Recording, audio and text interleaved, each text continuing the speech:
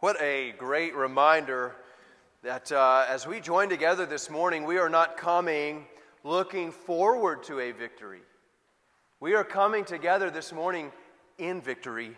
You remember John in 1 John chapter 2 wrote that young men had overcome the evil one.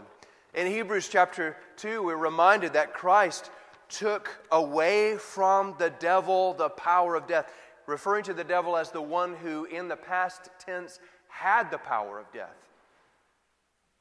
Now, our risen Lord has taken that away, and we abide in His victory. Turn with me this morning to Psalm chapter 6. Skipping over one, skipping chapter 5, we're going to look at Psalm 6 this morning.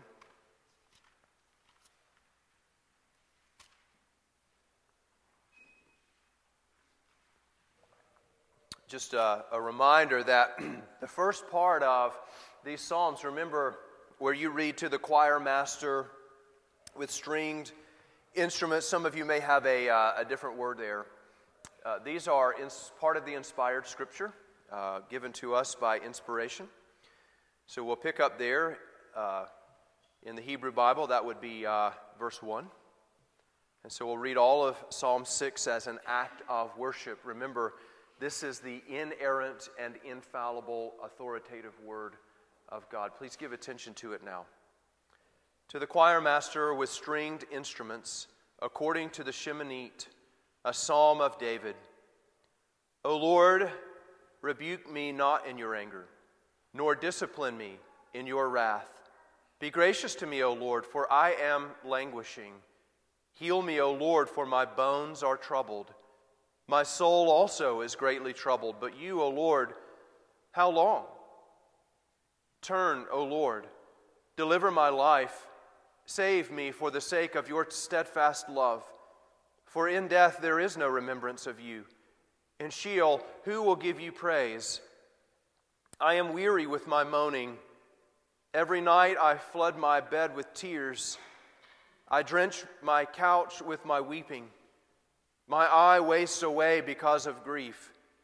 It grows weak because of all my foes. Depart from me, all you workers of evil. For the Lord has heard the sound of my weeping. The Lord has heard my plea. The Lord accepts my prayer. All my enemies shall be ashamed and greatly troubled. They shall turn back and be put to shame in a moment. The grass withers and the flower fades, but the word of our God abides forever. Please pray with me. Our Father in heaven, we thank you so much for your word. Thank you that you have caused it to be written down. And now we remember also that we're not waiting for future revelations, future things, future instructions to be written down for us. We're not dependent upon men to tell us your will, but we have it completely given to us in your word. It is perfect. And so, Father, we ask now that you would work in us by your Spirit, who pierces to the division of soul and spirit, of joint and marrow, and that you would impress upon us your word and enable us to walk according to it. Give us understanding. We pray for Christ's sake. Amen. One of the things that comes to mind as we read this psalm, hopefully will become clearer to you as we go along a bit, but being Christian is not primarily an activity. You know that?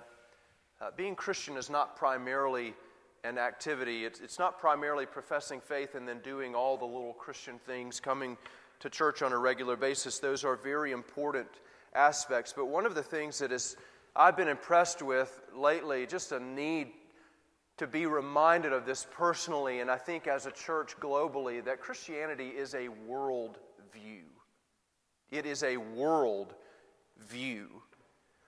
What do we mean by that? Well, when we say that it's a world view, we mean that there's not one aspect of your life that is not affected in some way by the gospel of Jesus Christ. The gospel changes every single thing about us. We see the world differently. We begin to understand why people behave the way that they do. We, in present culture, we speak a lot of mental health and things along those lines, but Christians, we've always understood from God's Word that the world is affected by the corruption of sin, and the way that corruption of sin presents itself in a man's life is going to be different from person to person. So we have an infinite and an eternal and an unchanging perspective when our minds begin to be molded by God's Word. It affects everything. This morning, we are going to think of the Christian view of dealing with affliction. As you've noticed, these past few Psalms, David really seems to emphasize that, doesn't he? I mean, this man went through a lot of trial and tribulation. He had some severe struggles. Specifically, we'll see that he was a man who was not immune from personal illness. He was affected in his body like you and me. In His infinite and unchangeable wisdom, God appoints seasons of physical sickness to His people. I want you to think about that for a moment. In His infinite and unchangeable wisdom, God appoints seasons of sickness for His people. You and I do not experience sickness as a result of the random processes in the world. Your knees don't hurt just because of random processes. We're not evolutionists. Why do your knees hurt and someone else's don't? Why does one man live to be 100 years old and another dies at 65? We experience seasons of sickness and sickness in general because God appoints it to us. To deny this is to deny God's place as the ultimate sovereign. After all, we confess that God determines whatsoever comes to pass, do we not? God determines whatsoever comes to pass. Jesus, in fact, prayed for you in a certain way in John chapter 17. He prayed that God would not do something for you. When Jesus in the garden was praying to His Father, He said, Father, don't take them out of the world. Don't take them out of the world. I'm not asking for you to take them out of the world, but that you would keep them from the evil one. John 17:15. It is not God's will to preserve you from all suffering and pain of this world, but He will sustain you through it.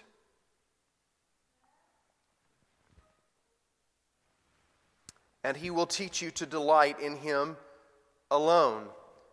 So it goes without saying, doesn't it, that this doctrine is extremely important for Christian well-being.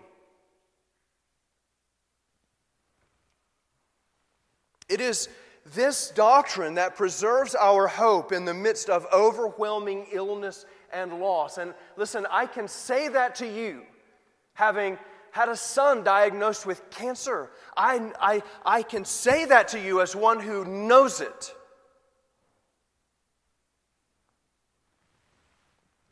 It is this doctrine that preserves your hope in the midst of overwhelming illness and loss.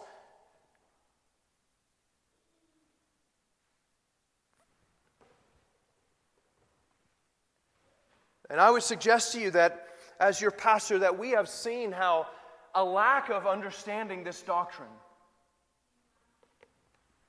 has led to, on a global scale, a sense of hysteria in the face of illness and COVID-19. We seem not to know that God alone has established the limits of the virus. Do you believe that?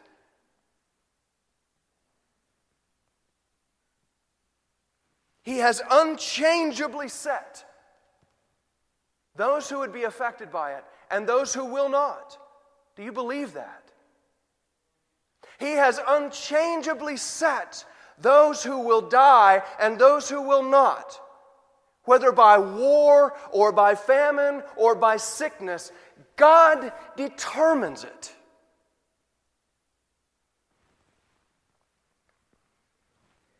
Thus, God can command you this: fear not.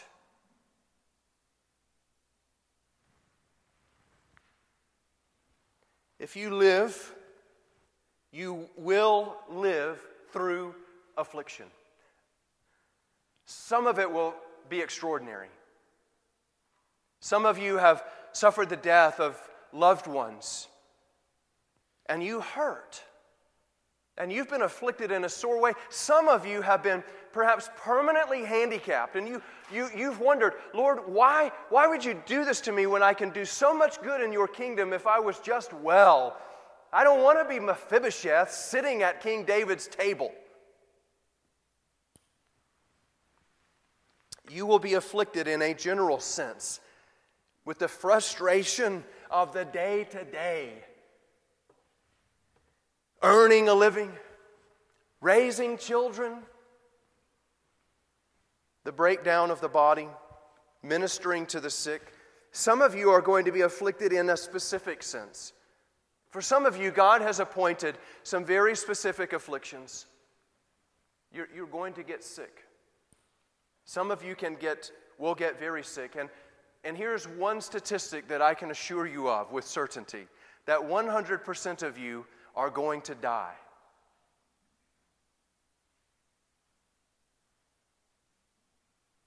You will get sick in a specific sense. Some of you are going to suffer the pain of severe loss. Someone who died before their time. And you question within yourself, why?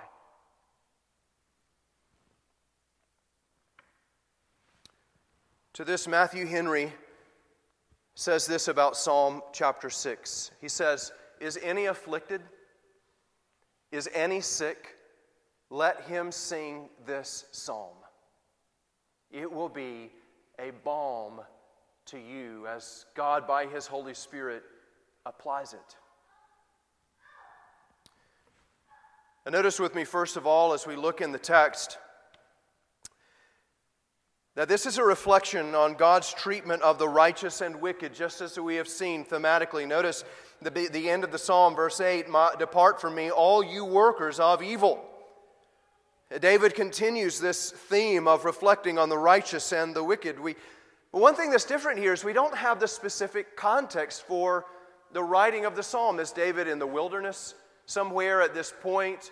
Maybe he's observing Mephibosheth, the descendant of Saul, or maybe his broken relationship with Jonathan. What's going on here? We don't exactly know. Is he still on the run from Saul? Is he on the run from Absalom? Is Shimei spitting on his face as he's leaving the kingdom behind? We don't know. But what we do know is that David's affliction became for him a prompting. It prompted him to go before the Lord. And what we'll see is that it prompted him to go before the Lord with a specific need. It prompted David to remember the need for repentance. Notice with me, first of all, that when you are in affliction, you ought to acknowledge the Lord's discipline. When you face times of affliction, you ought to acknowledge the Lord's discipline. Look with me at verse 1. Notice how David prayed there, "O Lord, rebuke me not in your anger, nor discipline me in your wrath. Be gracious to me, O Lord, for I am languishing. Heal me, O Lord, for my bones are troubled. My soul also is greatly troubled. But you, O Lord, how long?" We notice that a penitent prayer reminds us it begins with the acknowledgement of what you deserve. Penitent prayer begins with acknowledging what you deserve. I think it's helpful here that we don't know the specific occasion of David's sin, because then you and I would be, or of his prayer, because we'd be tempted to say, well, This was when he was with Bathsheba. I haven't committed a sin along those lines, and so this really doesn't apply to me. But what we find in this prayer is there is no specific reference to specific sin. It's a general prayer of penitence. Lord, rebuke me not in your anger. Do not discipline me in your wrath. And so you and I ought to remember that we deserve God's wrath in general. We deserve God's wrath in general. You are affected, or I think maybe in this context we ought to say you and I are infected with the guilt of Adam's sin. When Adam ate of the fruit of the tree of the knowledge of good and evil, you ate the fruit with him. And when he fell, you fell with him. We have been affected by the guilt of Adam's sin. But we also, you and I, deserve God's wrath, not just in a general way, that there's general wrath in the world, but we deserve God's wrath in particular. You know that you are guilty of personal sin before the Lord. And if we took an inventory of everybody in this room, we'd have all varieties of sin, all variety of motivations and thoughts and blasphemies against the Lord. We are all guilty of specific sin against the Lord. And so, here's the beginning place. You and I can acknowledge in our prayer that there is no trouble in this life that we don't deserve. You cannot be afflicted in this life in a way that you do not deserve. In fact, you and I can acknowledge that all trouble that we face in this life, listen to me, is infinitely less than what we deserve. Every trouble, every affliction in this life is infinitely less than what we deserve. You think about this, and when Jesus taught us to pray, give us this day our daily bread, He's instructing us on a daily basis to ask God to provide us with the very fundamental thing we need to live. Give me bread. And according to our larger catechism, it reminds us that we have forfeited our right to all the outward blessings of this life and deserve to be wholly deprived of them by God and to have them cursed to us in the use of them. Think about Israel. I was referencing Numbers this week, and Israel wanted meat to eat. And God said, I'll give you meat. In fact, I'll give you so much meat that it's piled up 3 feet thick around your camp. And the people went out and they got their meat, they gathered their meat, they came in, they prepared their meat, they cooked the meat, and as soon as their teeth clamped down on it, God killed them.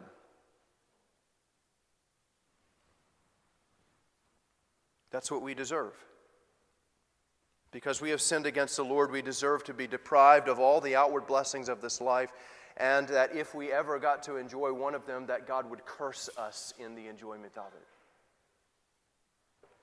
Why is this important?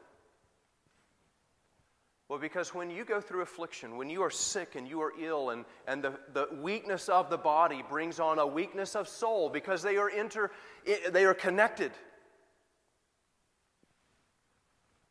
you will be tempted to say, I don't deserve this. I don't deserve this. I have a friend whose wife left him, and in our counseling sessions, he never could get beyond, I built this house, I have worked hard, I spent all these years laboring, I don't deserve this. Yes, you do. In fact, you deserve far worse. David is teaching us in this that he has the mentality, Lord, I deserve your anger, I deserve your wrath, please don't rebuke me. You have every reason to. I'm asking you to be gracious. And do you notice here, David, in the midst of his sickness, in the midst of his illness, did not hesitate to turn his thoughts to God.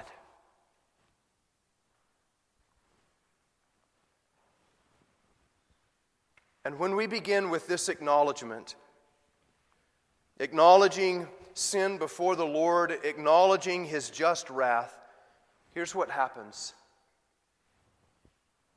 You begin to treasure the affliction of Jesus Christ in your behalf. Do you understand? If you want to see the measure of affliction that you deserve, look to the cross of Jesus Christ. Compare what you are going through in this moment, the sickness of body, the weakness of body, the frustration that brings on. Compare what you are being afflicted with right now to the cross of Jesus Christ. There is what you deserve. You deserve to be the one quoting Psalm 22 on that wretched tree saying, Lord, my Lord, my Lord, why have you forsaken me? You will not treasure the affliction of Christ if you do not understand that that is what you deserve. And when you are sick, when you are ill in this life, you get a little taste of that. A little reminder, a little provocation to go to the Lord in repentance. Secondly, not only do we see that in affliction ought we acknowledge the Lord's discipline, secondly, we see that in affliction you ought to plead for the Lord's mercy. In other words, here's how we're framing this whole Christian worldview. If God is appointing these seasons to me, if they are a reminder of the need for ongoing repentance, then what am I supposed to ask for? When we gather on a Wednesday night, we go down our list of all the afflictions that our friends are suffering from. Knees and kidneys and cancer. What do we ask the Lord for? We ask Him for mercy. We ask Him for mercy. In affliction, verses 2 to 4 teach us to plead for mercy. Let's read together. Be gracious to me, O Lord, for I am languishing. Literally there, David is saying, I'm weary, I'm weak. I don't have the strength that I once had. I'm not a man, I can't go to war. Heal me, O Lord, for my bones are troubled. My soul also is greatly troubled. The sickness of my bones is bringing about a weakness of my soul. But you, O Lord, how long? How long is this appointed to me? How long will you keep me in this condition? Turn, O Lord, in verse 4. Deliver my life, save me for the sake of your steadfast love. Do you notice that David is very plain about his pain? He doesn't necessarily try to clean up his language here. And not only is he writing it for himself, but he's writing it for you so that you can, as a congregation, gather and cry out to the Lord and sing these things to the Lord. David confessed here, I'm languishing. Lord, I'm weak. For you that might be, Lord, my knees hurt, my back is stove up, my memory is failing, my hearing is going away, I can't see as well as I did. Everything in Ecclesiastes chapter 12. I'm losing my teeth.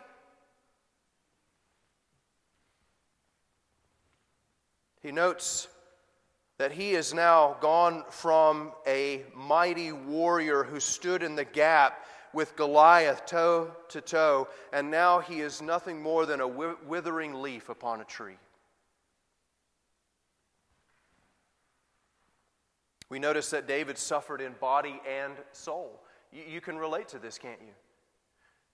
Often when you go through seasons of sickness, you experience also a leanness of soul. Your quiet time tends to dry up. Your sense of the nearness of God dries up. And David notes, why is this? Because you are a soul and body unit. They are inseparable. When the soul divides from the body, your body dies. My bones are troubled. My soul also is greatly troubled. David noted the depth of his anguish. And I think here we're tempted to think about forgiveness, aren't we? You might say, well, Pastor, isn't there forgiveness for sin? If I'm forgiven of my sin, doesn't it say in Isaiah 53 that He's borne our griefs, that all of our affliction is upon His back? What about forgiveness? Here, you and I need to be reminded that forgiveness does not always remove consequences. You think about, as a father, disciplining a child, and you go in to discipline the child, and perhaps the child is very quick to say, I sinned, please forgive me. Thinking what? Spanking avoided. You are forgiven, now turn around. Okay? Go with me, though, to Numbers chapter 20. Hold your finger at Psalm 6, and let's look together at Numbers 20. What we're noting here is that forgiveness of sin doesn't always remove the consequences of sin. I'll just give you this morning from the life of Moses.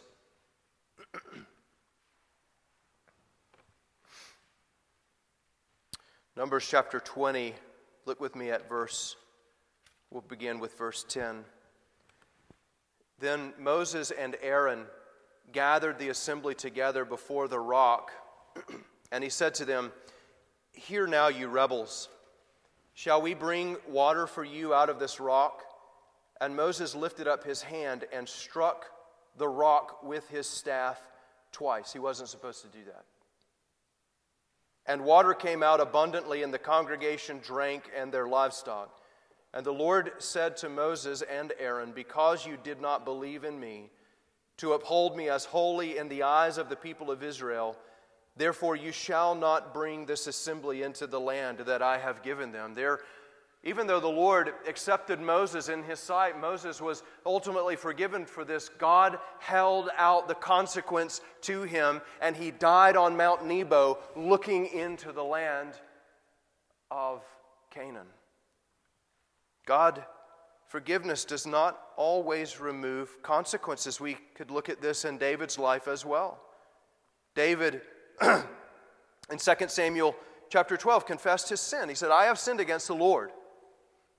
Nathan replied, the Lord has taken away your sin. You are not going to die. But because by doing this you have shown utter contempt for the Lord, the son born to you will die.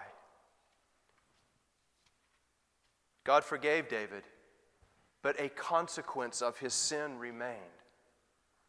And so you and I can understand for this that when we are sick and ill and weak, that this is appointed by God for two reasons, one of two. One, because there's general sin. Not necessarily because God is not making your knees ache because you're lying all the time. That could be. But we do understand that we are guilty of sin in general and also specifically. We also remember that the Lord disciplines His children. We remember from Hebrews chapter 12 that if He doesn't discipline you, then you are not a son. If God doesn't discipline you when you are in sin, then you are not a son. God disciplines His children. His mercy, listen to me carefully, God's mercy and grace are not an indulgence of sin. Paul makes that very clear.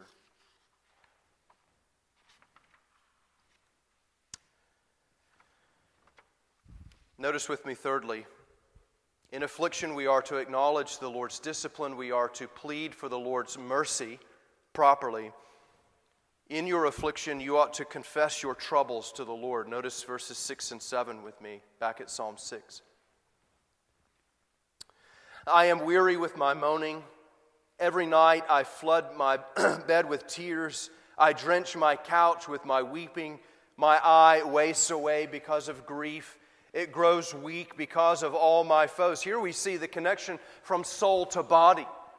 The weakness of David's soul is feeding into the weakness of his body. He says, I groan all night, Lord. Don't you see me? My bed is floating away because of my tears. My eyes are suffering. They hurt. We notice that even in David's life, that the affliction of life is often more than you can bear. The affliction of life is often more than you can bear. We think of the life of Elijah on the run from Ahab, who prayed in 1 Kings 19 when he was afraid for his life. He asked the Lord to take his life away. Kill me now. But we're also reminded this, that the afflictions of this life are never more than Christ can sustain you through. He has borne your griefs, He has borne your iniquity in His own flesh, so that He Himself, by His Spirit, can sustain you through the weakness and the weariness of this life. And He is calling upon you to call upon Him for it. Fourthly, lastly, in affliction, you must resist evil and rest in the Lord. Look at verses 8 to 10 with me. Depart from me, all you workers of evil, for the Lord has heard the sound of my weeping. The Lord has heard my plea. The Lord accepts my prayer. All my enemies shall be ashamed and greatly troubled. They shall turn back and be put to shame in a moment. One of the things that you and I understand is that the weakness of the body can often leave us open to other temptations. This is one of the reasons that wise counsel says, if you have an unreconcilable difference with a husband or a wife, when it gets to be 10 p.m., press pause, go to bed, address it another day. Why? Because the weariness of your body leads to weariness of soul. You begin to make poor decisions. You lose control of your mouth. You say things that you ought not. Or you're exposed to temptations that during the day you're strong against. Times of sickness and times of affliction can bring this on as well. There can be a weakness toward temptation. Notice that David did not say, my prayer is answered. The Lord healed me. The Lord made me well.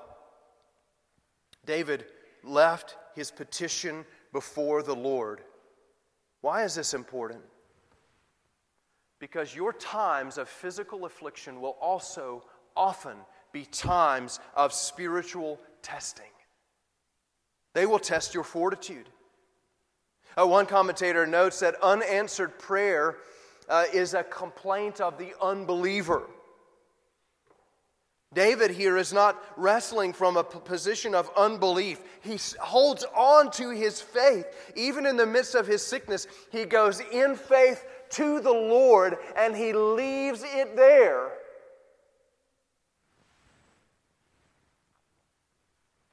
The result of David's prayer is confidence not in himself, not that he's going to get through this. His confidence is ultimately and finally in the Lord, that God will bring him through. You know you are maturing as a believer if you are growing in confidence in the Lord. Every affliction in this life should remind you of your need to repent. In other words, every affliction is a prompting. It is like a prod, a cattle prod that is reminding you not to fret, not to worry, not to lose heart, not to set your hope aside, but to take your hopes, take your fears, take your longings, take your frustrations to the Lord and leave them with Him. Be reminded that you need repentance, ongoing, heartfelt, heart-searching, self-examining repentance before the Lord.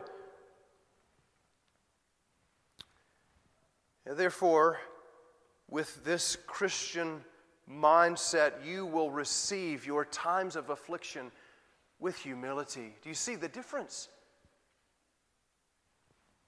I'm sick. I deserve this. I deserve far worse. I plead for the Lord's mercy. I acknowledge my hurt to Him specifically, every single one of them. I resist the temptation to doubt Him. And when I do doubt, I confess even that to Him and ask Him for forgiveness. My worries I confess, my anxieties I confess, and I plead for the Lord's mercy. And all of this comes to you as a blessing, do you see, through your affliction. And we're lastly reminded that as we pray, to wait upon His answer. Amen. Let's pray. Father, there are so many struggles in this life, so many sicknesses, one that we're battling right now that would take our hearts away. But Lord, we ask that first and foremost, then, that you would take our hearts away. That we would find our times of affliction, our times of sickness, our times of feebleness and weakness and heartache would be times of intimate communion with you through Christ. That they would be times where we reflect most sincerely and earnestly upon the suffering of Christ our Lord. Help us as your people always to compare our present affliction with His, so that we might be reminded of what He has enabled us to escape. Father, we thank you then. We thank you for our times of affliction. Thank you for our hurts. Thank you for sickness. Thank you for appointing it to us, because we know it comes to us not out of a desire for our hurt or out of contempt for us, but you as a loving Father use those seasons of our lives to drive us back, to wall us in, to hem us in, to remind us of our need for you. And oh, how we need that. So Father, bless us by maturing us in our faith and enabling us to trust in you, to find joy and gladness and protection even in the midst of our affliction. We pray for Christ's sake. Amen.